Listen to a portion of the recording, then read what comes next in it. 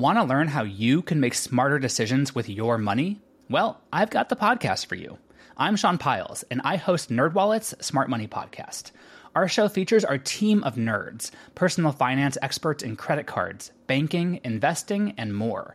And they'll help you make the most of your money while cutting through the clutter and misinformation in today's world of personal finance. You'll get clarity on strategies to help you build your wealth, invest wisely, shop for financial products, and plan for major life events. Listen to NerdWallet's Smart Money Podcast wherever you get your podcasts.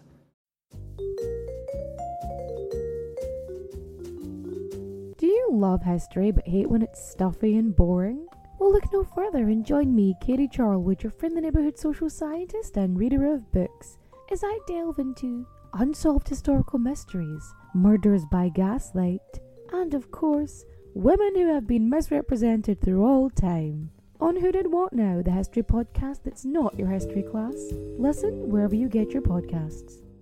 Coming up on the Box of Oddities, a guy with no racing experience cons his way to a starting position in the 1982 Winston Cup Series at Talladega, and then disappears for 40 years. Also, worms with spikes in their throats. The Box of Oddities. If it's weird, we talk about it. What follows may not be suitable for all audiences. Listener discretion is advised.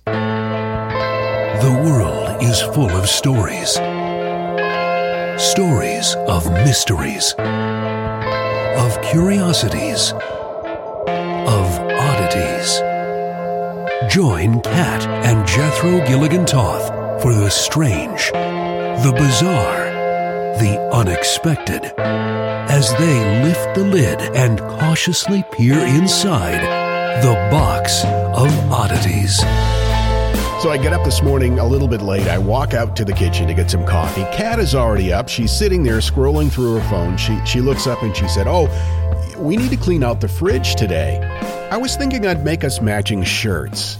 And then she went on to describe what the shirts would say.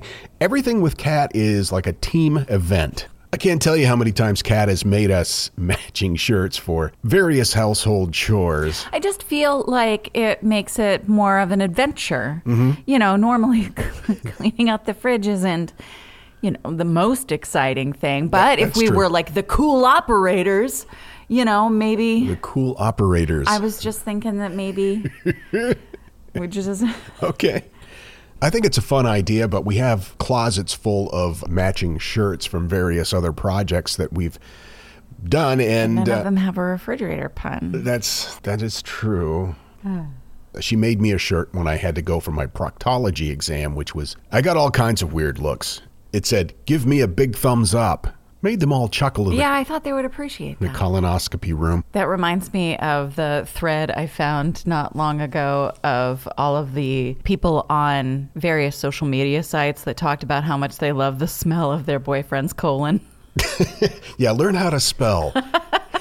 Cologne, I think, is spelled a little differently. Anyway, I love the story of a good con man. Well, there are no good con men, I guess, but a good story about a con man. Something very strange happened at the prestigious NASCAR Winston 500 race at the Talladega Speedway back in 1982. For those of you who may not be NASCAR fans, Talladega is an iconic NASCAR track.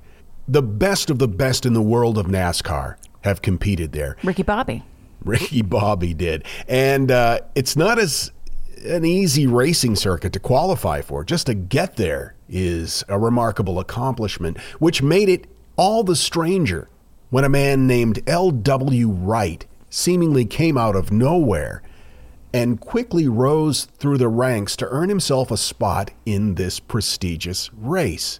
A guy nobody had ever heard of before. Interesting. At first glance, it kind of looked like a rags to riches story for this guy, but virtually nobody knew him.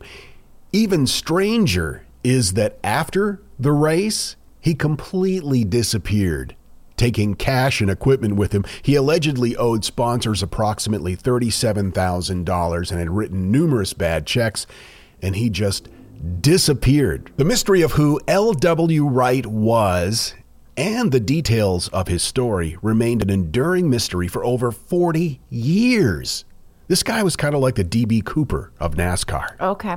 I don't understand why he would owe sponsors money, but I don't understand NASCAR. So should we just keep moving? Well, I'll dig into it a little bit. Okay. After 4 decades, the mystery has been solved. But first, here's the details on what happened. Okay, can I just say I love that you're on this weird mystery kick? Like the last few stories you've done have been mysteries, and I love it. Who doesn't love a good mystery? It was the spring of 1982, and newspapers in Tennessee were contacted by a publicist that was pitching the story of L.W. Wright and his amazing tale. They portrayed him as a short track racer with 43 starts in what was NASCAR's Busch Grand National Series at the time. They said he was 33 years old and he was going to make his Cup Series debut in Talladega. The story said he had financial backing from several country music stars, including Merle Haggard, Waylon Jennings, and T.G. Shepard. So these newspaper articles are published, and Wright takes them to a company based in Nashville called Space Age Marketing. And he's able to convince its owner, Bernie Terrell, to loan him $37,500 to purchase a car and to cover his expenses. Terrell also provided him with a trailer truck in order to haul the car and his gear to Talladega. So he took the money, and with $20,700 of it, and again, this was back in 1982, he purchased a racing car from Cuckoo Marlin and his son Sterling, who would later himself become a 2-time Daytona winner. About $17,000 of it was in cash. He wrote a check to cover the difference.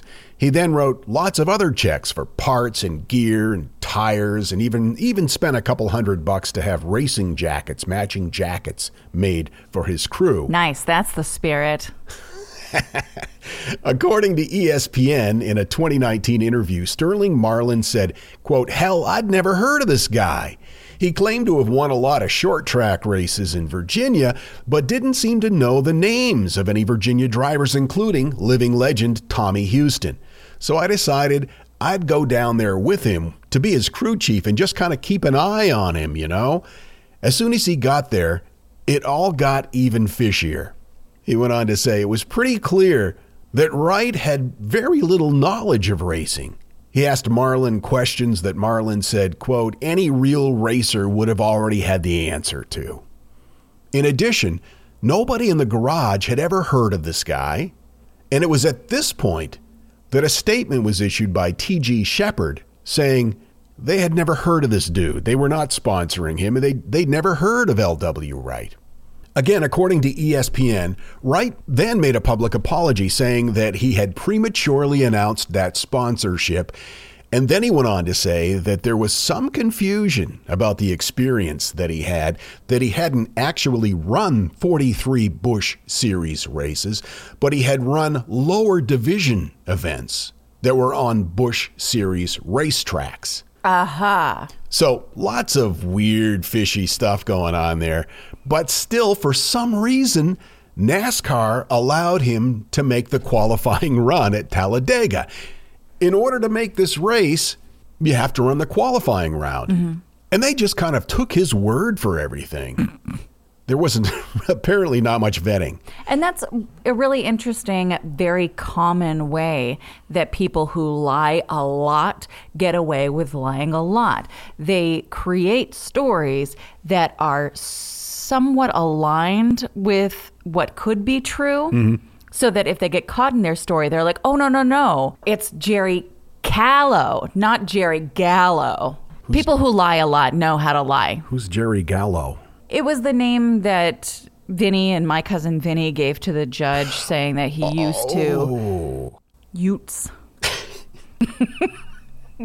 So NASCAR took his word for it. They said, you can proceed with the qualifying round. And somehow this guy qualified. His average speed in the qualifying race was 187.37 miles per hour.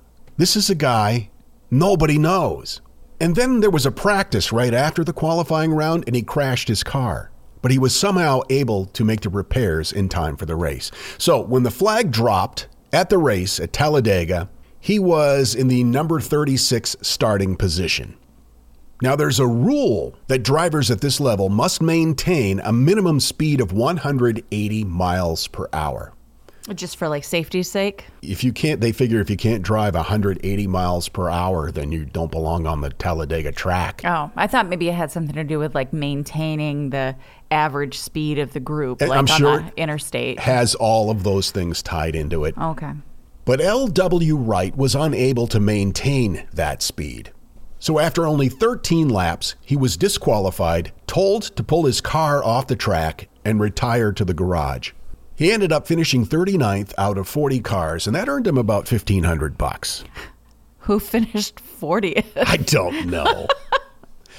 And it was at this point that the guy just disappeared. Marlin said, for one, he was not surprised. From the same ESPN article, Tennessee sports writer Hall of Fame member Larry Woods said, quote, "If he could have driven as fast as he talked, L.W. Wright would be a NASCAR champion today." And nobody heard from this guy. He disappeared for over 40 years, but now we have the answer. I have questions. Yeah, go ahead. Did he make off with money, or was it just that he got to do the thing and didn't have to like qualify for it or pay for it or anything? Yeah, I think it was he ducked out with some of the gear and equipment. Okay. He didn't take the car, which is interesting, but he left a lot of people holding the bag for bad checks that he had written. Sure. And he had this sponsorship deal with Space Age Marketing for $37,500 that he was on the hook for. At least that's what these people said. I'm just trying to figure out if it was like this was an opportunity to make off with money, or if this was more one of those like, I want to see Frank Abagnale if I can get away with, that kind of thing. Yeah. We do have an answer to that. A guy named Rick Houston is a well-known motorsport journalist and worked at the Grand National Scene, which was a legendary NASCAR publication. It said that anybody in NASCAR, if they didn't read it, they didn't know what was going on. He now hosts his own podcast, which is called Scene Vault. He goes back and he pulls out articles that he has done in the past and then turns them into a podcast. Oh, okay. Houston spent a year searching for L.W. Wright, and he found him. And then he persuaded Wright to come on his podcast and tell his story. Wow. On May the 2nd of last year, 2022, which was the 40th anniversary I was going to say of the infamous race and disappearance. The man's real name is Larry Wright. So, first of all, how difficult would it be to find this guy? You know, he used his real name. Of course, Houston wanted to make sure that he had actually found L.W. Wright. So Wright provided him with the uniform that he wore that day, and Houston compared it to the pictures that were taken on race day in 1982, and he says it's a perfect match right down to the stitching. So in the interview, Wright denied any wrongdoing. No. He said he had seen these articles where there were claims being made that he ran off with $30,000 or so, but he says, quote, "I want to see who they are, and I want to know how it come about. If it makes them stutter, then you know what I'm talking about, okay?" Mm-hmm. Now, he said he had a lot of friends in country music. Apparently, he worked on their buses, but he claims he did not persuade any of them to do anything they didn't want to do. And a publicist was hired to create those rags to riches stories in the press. Wright then bought a NASCAR license, which was $115, under the name of Music City Racing. He then parlayed that press into backing from Space Age Marketing. He bought the car from the Marlins and then had them repaint it black. He then loaded the car up on the truck, and he and his hired crew just drove off to Talladega. In the interview on Houston's podcast, he said, quote, "I'd never seen the track. I remember pulling onto the infield that day and standing at the end of the track and looked over at my brother, who was a member of the crew, and said, 'Lord have mercy, there ain't no way.'" This is a big track. The straightaway's like a mile. Oh, and you still have to go around a bunch of times? Yep. That seems like a lot. He went on to say, when you think about holding that car, the pedal flat on the floor all the way around that track, I said, that straightaway is almost a mile long. How much can that car gain before you go into the turn? I said, Lord, I'm down here, but I'm going to need some help. And I didn't tell nobody else that. So he was asking the Lord to help him con people. I guess that's not that unusual. Well, he doesn't seem to think that he did anything wrong. Right, that's true. Which is very common for that kind of personality type. He says during the qualification period and the practices that he got unsolicited advice from a couple of future NASCAR Hall of Famers. Bobby Allison said not to feel bad if he didn't make the field, but said, quote, "You're sure cocky enough." I don't believe he said that. Right then said that Dale Earnhardt Don't even believe he ever spoke to him. came up to him after practice and said, quote, "When you get out there," this is the advice he gave him, "when you get out there, get on the back of someone who's been here before and just follow them, stay with them, and then make your move." Yep. Don't believe it. Somehow this guy with no racing experience manages to qualify. He starts 36th, he finishes 39th out of 40, and then disappears for 4 decades. In the ESPN article, Houston said, quote, "My takeaway from this is that LW was seeking to finally get a burden off his shoulders, to finally get his side of the story out there. In the grand scheme of things, in the rearview mirror, what he did wasn't truly all that bad. And I will say the story we have all heard all of these years and the story that he tells now are not the same story. Is that closure?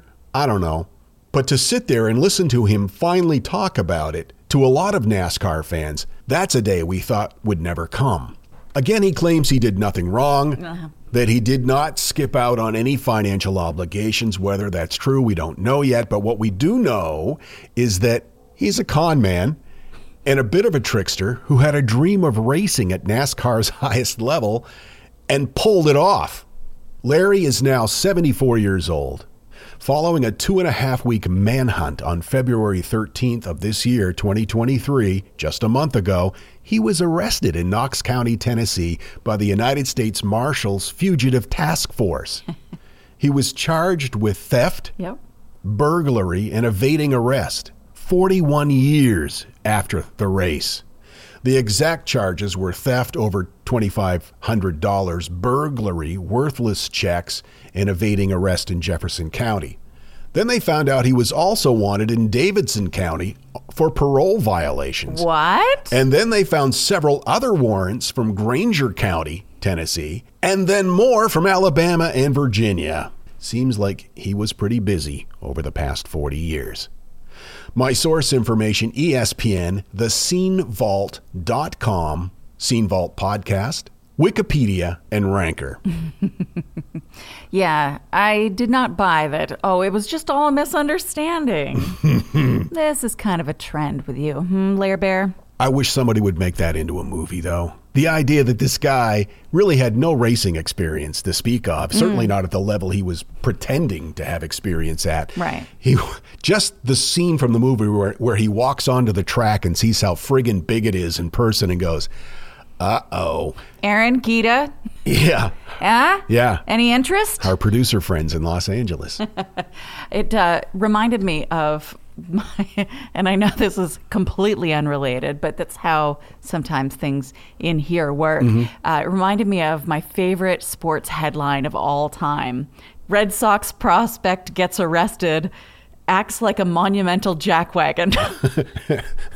It's just the best headline I've ever heard.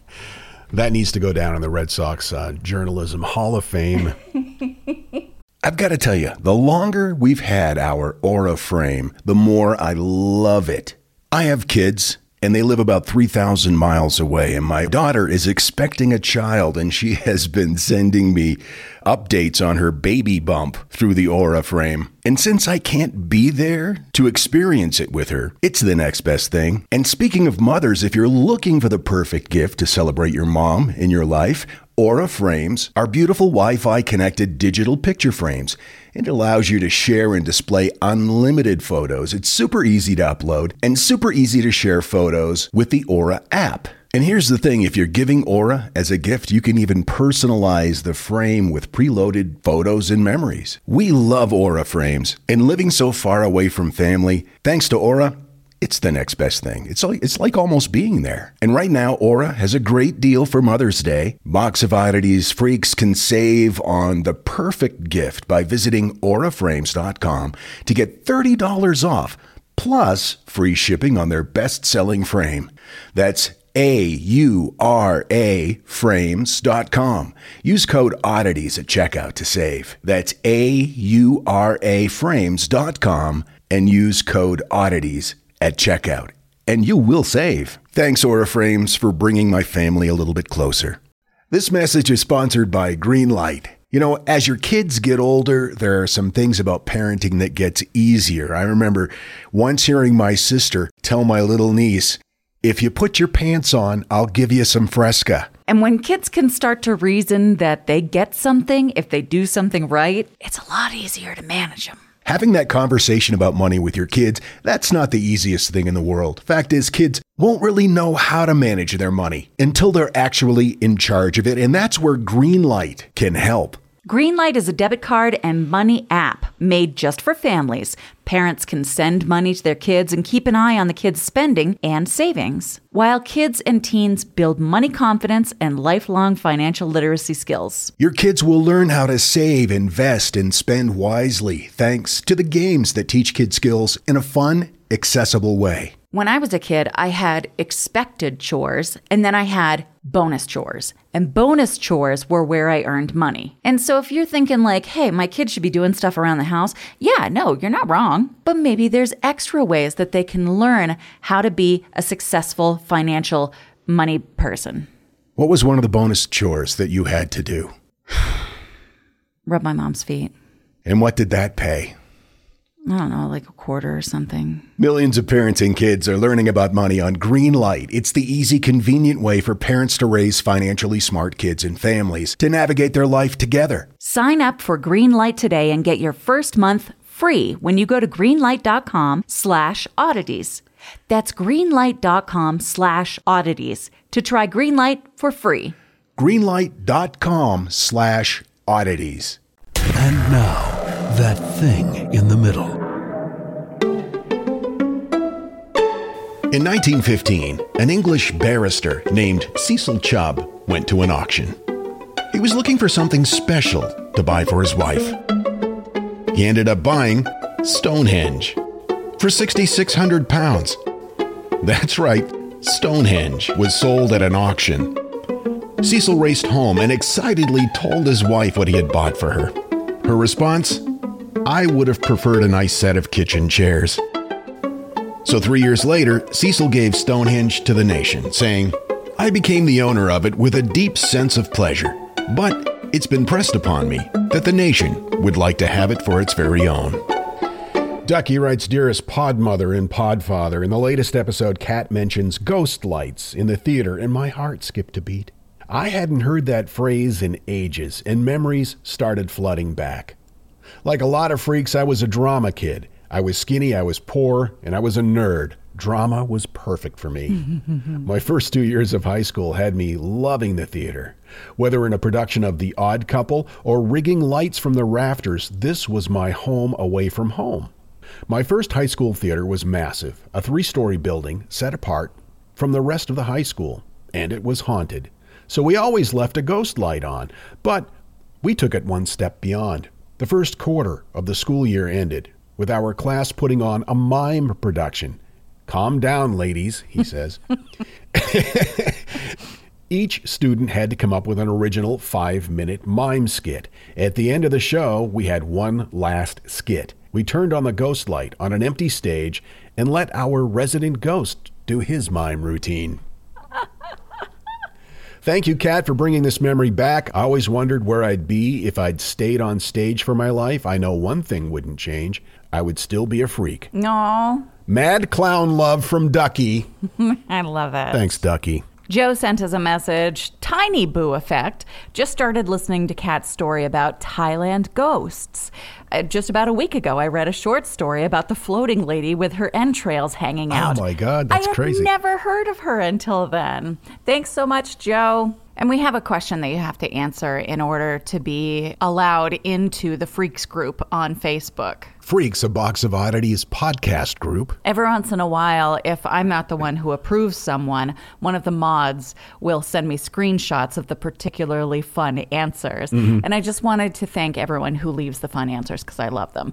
Jennifer wrote, I do solemnly swear with nothing but my freakishness and love in my heart, my pants, and my gratitude for there being a safe place to let my freak flag fly.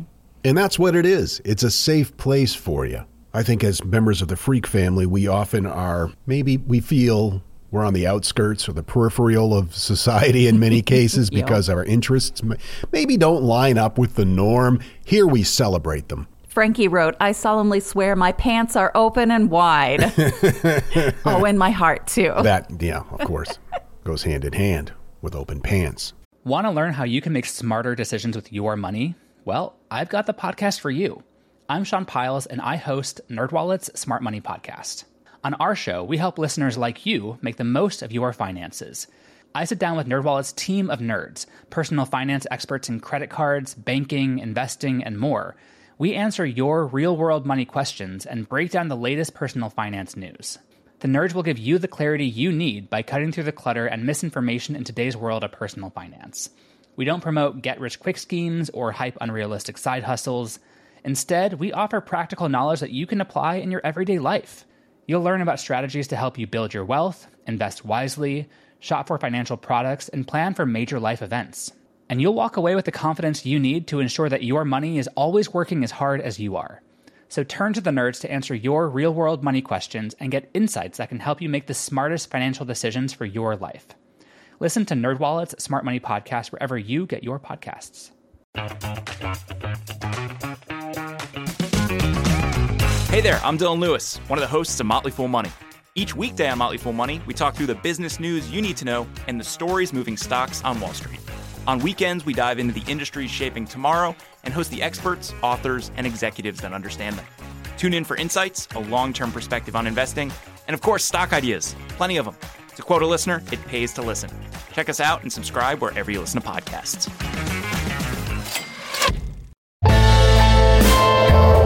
And what you got? Well, I was reading about hallucigenia. Hallucigenia. Yeah. And this is a sea creature that lived around 508 million years ago in the Cambrian period. Now, he was discovered, but it wasn't until nearly 4 decades later that scientists figured out which end was the head. Really? So this guy had a long tubular body, and it could have been anywhere between 1 and 5 centimeters long. Then he had 7 pairs of long spines stuck out in one direction. Meanwhile, 7 pairs of tentacles stuck out in the other direction. And it looked like he had like little mouths on the ends of his tentacles. Okay. Now, when you're talking about a small creature with mouths on the end of their tentacles, I can deal with that. But if you scale that bitch up... Well, it turns out that's not what was actually going on anyway. Hallucigenia got his name because the people who are discovering and researching him thought that he looked so out of this world. It looked dreamy. Psychedelic? Kind of psychedelic. Then at one end, he had a weird blob. And a lot of people assumed that blob's got to be his head, right? Mm-hmm. So after this deep dive into the where's the head conversation, they found that the blob end was not the head end as they had assumed. But at the other end, there had probably been simple eyes, and there was a hole with a ring of spines around it, and a little further back in that hole, a set of needle-like teeth. Ugh. So they confused the creature's head for his ass, or his ass for his head. Yes. Sounds like members of Congress. And I think we can all agree upon that statement, regardless of what side of the aisle you sit on. I would agree. So where was I? Oh, yes, needle teeth in the throat. Mm-hmm. So this helped researchers confirm that this guy was part of a group of animals called ecdysozoans. That includes insects, spiders, scorpions, crustaceans, centipedes and millipedes, water bears, and several types of worms. Now, water bears, those are the cute little ones, right? Yeah, the tardigrades. Yeah, they don't have like spiny things in their throat. You don't know. I hope not. One of the worms that they would be related to are velvet worms. And this is where sometimes I am researching one thing and then I end up moving into another thing because velvet worms are so cool.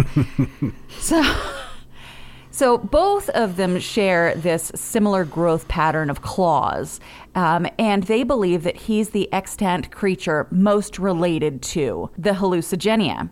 Velvet worms have hydrostatic skeletons, so they don't have hard exoskeletons. Instead, they have like soft, sacky type bodies that are filled with fluid, and they are kept rigid by pressurized internal liquids. They move by the alteration of fluid pressure in their limbs as they extend and contract along their body. So if I'm understanding this correctly, it's kind of like the way a starfish functions. Gotcha. Now, fossilized marine versions of velvet worms exist from the Cambrian period, and they've been found in the Burgess Shale in Canada, near to where the hallucigenia was first found. The velvet worms have very simple mouth holes with unarmed throat holes. But another relative, the penis worm, also in the why are you laughing? Penis worms? Yeah, they have mouths that are surrounded by spines and throats covered in teeth, just like you know who. This suggests that the ancestor of the ecdysozoans also had similarly complex mouth parts. I want to go back to the penis worm for just a moment. Yeah. How do you think the idea was reached that penis worm would be the best name for this creature once it was discovered? Here's a picture. Yeah, okay. Now I get it. Yeah, penis worm. That's good call. So yeah, basically at some point the velvet worm lost that in its lineage, which I think is nice that it doesn't have throat teeth. Approximately 200 species of velvet worms have been described, and they're all tropical, some living in South America, some living in New Zealand and Australia, and they have a huge range of potential sizes in between their 200 species, growing between 0.5 and 20 centimeters. So that's anywhere from 0.2 to 8 inches. Okay. The number of leg pairs that they can have range from as few as 13 to as many as 43. Wow. Now, keep in mind, they've got these stubby little feet. Like, can you picture a tardigrade right now? I can. They've got those little stubby sack feet? Mm-hmm. So they've got those stubby little sack feet, which internally, as I mentioned, are hollow. And on the bottoms, they've got these little claws that they can retract. And that helps them keep tread, like if they're walking on something unstable. And then if they're walking on a smooth surface, they suck in those claws and they just use their stumpy little sack feet. Is how I imagine it would sound. Nature finds a way. In fact, the group that they belong to is called Onychophoria, meaning bearing claws. And their closest relatives are water bears. There is a whole other world. There's a whole other world. At a different level. Yeah. That we are not even remotely aware of. No. And there are 200 recorded species, but it's assumed that there are many, many more. Because when we're talking about animals at this level, there are so many that are undocumented, that have never been seen, that are unlike, it's wild. I don't know how to express to you properly how cute these little bastards can be. Like, I know they're called velvet worms, and so that might kind of give you like a contradictory idea about them. I picture a worm sitting in a chair wearing a smoking jacket, drinking like Brandy. I mean, essentially, yes. He's so cute. And of course, they look different species to species, but most of them are just... If you could build a bear that looked like what, they're so cuddly, and they've got all the little arms to hug you with. They're so cute. Would they hug you with them, though? Unclear. If they were big enough to hug you with them, they would probably eat you with their spiny throats. They don't have spiny throats. We've discussed this. Oh, they're the ones without the spiny throats. Yes. Okay.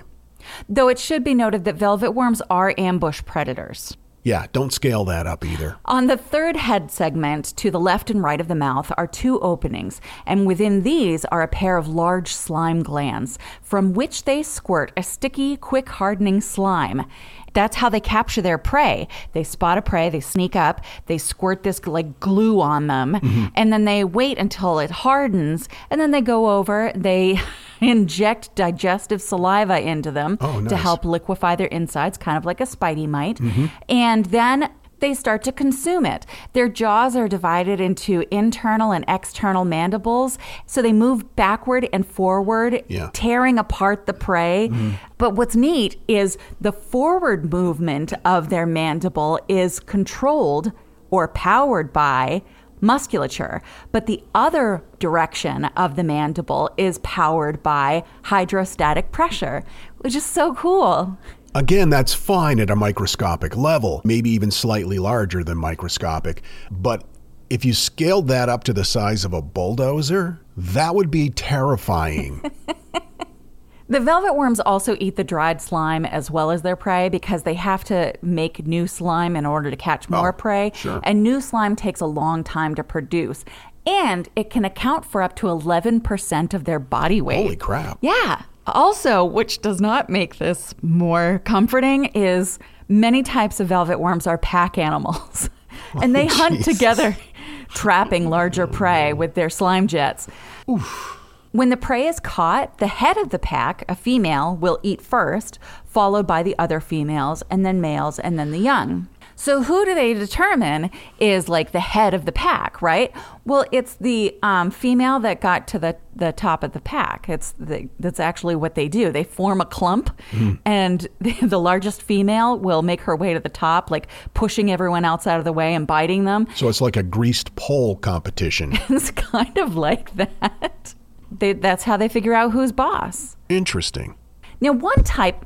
Sorry. Got so excited talking about worms. Now, one type of velvet worm is really interesting in that no males have ever been observed. Huh. I'm guessing that's not the penis worm. No, it's a velvet worm. Right. Stop just saying penis worm. And what I'm saying is I imagine there are male penis worms. There are, yes. Yeah. There are male penis worms. Said penis. These reproduce by way of parthenogenesis, which is a natural form of asexual reproduction. Growth and development of embryos occur in a gamete without combining with another gamete. And this is not crazy unusual in nature. Other velvet worm species have evolved several creative ways to deliver the sperm to the female's egg.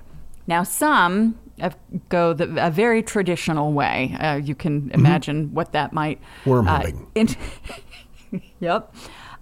In some species, males have a special structure on their head or like a spike or a spine on which they put the sperm and then they kind of transfer it to her in that way, which I picture kind of like a butler, holding out something and being like, would you like some of this, ma'am? Again, with the velvet smoking jacket. Right, of course. But most interestingly, I think, is males in the genus Parapetopsis just deposit their sperm wherever. It does seem completely random on the female's body. They just kind of like... There it is. Yep. And the female will stimulate a localized breakdown of her flesh in that spot so that she just absorbs it through right there. Worms are weird. Yeah. I don't like them. What? No.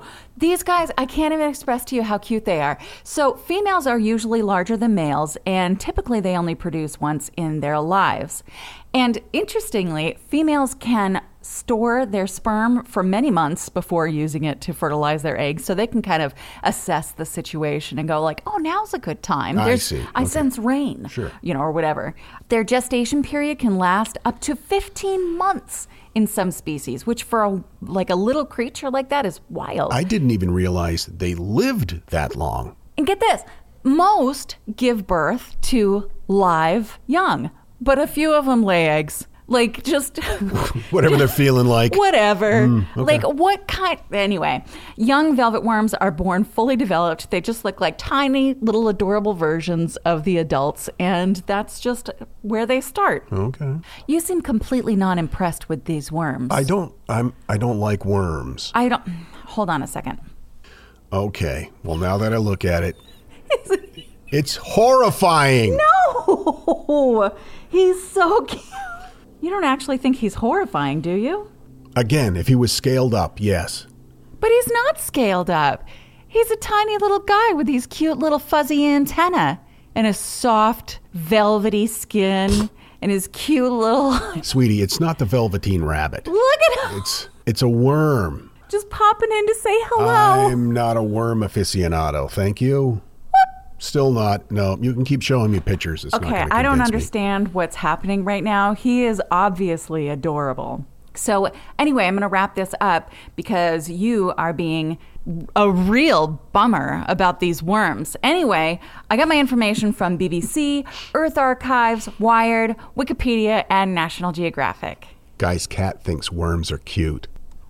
That looks like a snail. Yeah, they've got that snail vibe where they've got a neck head. But it's because they've got those big fat glands for their murder juice. Well, I enjoy how much you enjoy them. Oh, okay. Do you want to talk about something else? We would like to welcome the latest members to the Order of Freaks, supporting the Box of Oddities on Patreon. Summer, SC and JT, Casey, SF, and Dana. Welcome, freaks. Thank you so much for supporting the Box of Oddities. We cannot tell you what it means to us. And as always, if you would like to join the Order of Freaks and support the Box of Oddities, go to theboxofoddities.com.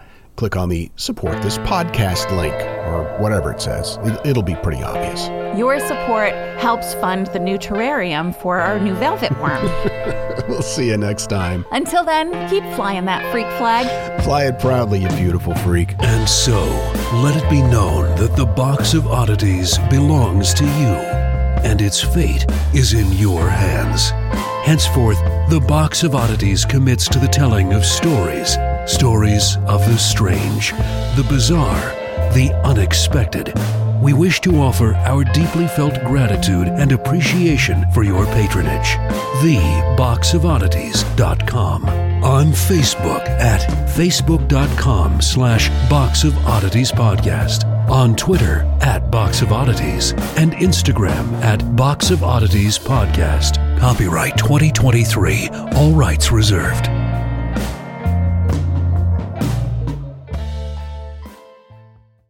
Hi, I'm Neil. And I'm Ken. And we are from the Triviality Podcast, a pub trivia-style game show where a lack of seriousness meets a little bit of knowledge. Join us each week for an hour-long game of general knowledge trivia featuring special guests from around the world, plus tons of extra themed episodes. If you want to improve your trivia game, or you just want to scream at us in your car when we get easy questions wrong, then we're the show for you. Find Triviality on all your favorite podcast apps. But you know that, because you're already listening to a podcast. Have you ever wondered how inbred the Habsburgs really were? What women in the past used for birth control? Or what Queen Victoria's 9 children got up to? On the History Tea Time podcast, I profile remarkable queens and LGBTQ+ royals, explore royal family trees, and delve into women's medical history and other fascinating topics. Join me every Tuesday for History Tea Time, wherever fine podcasts are enjoyed.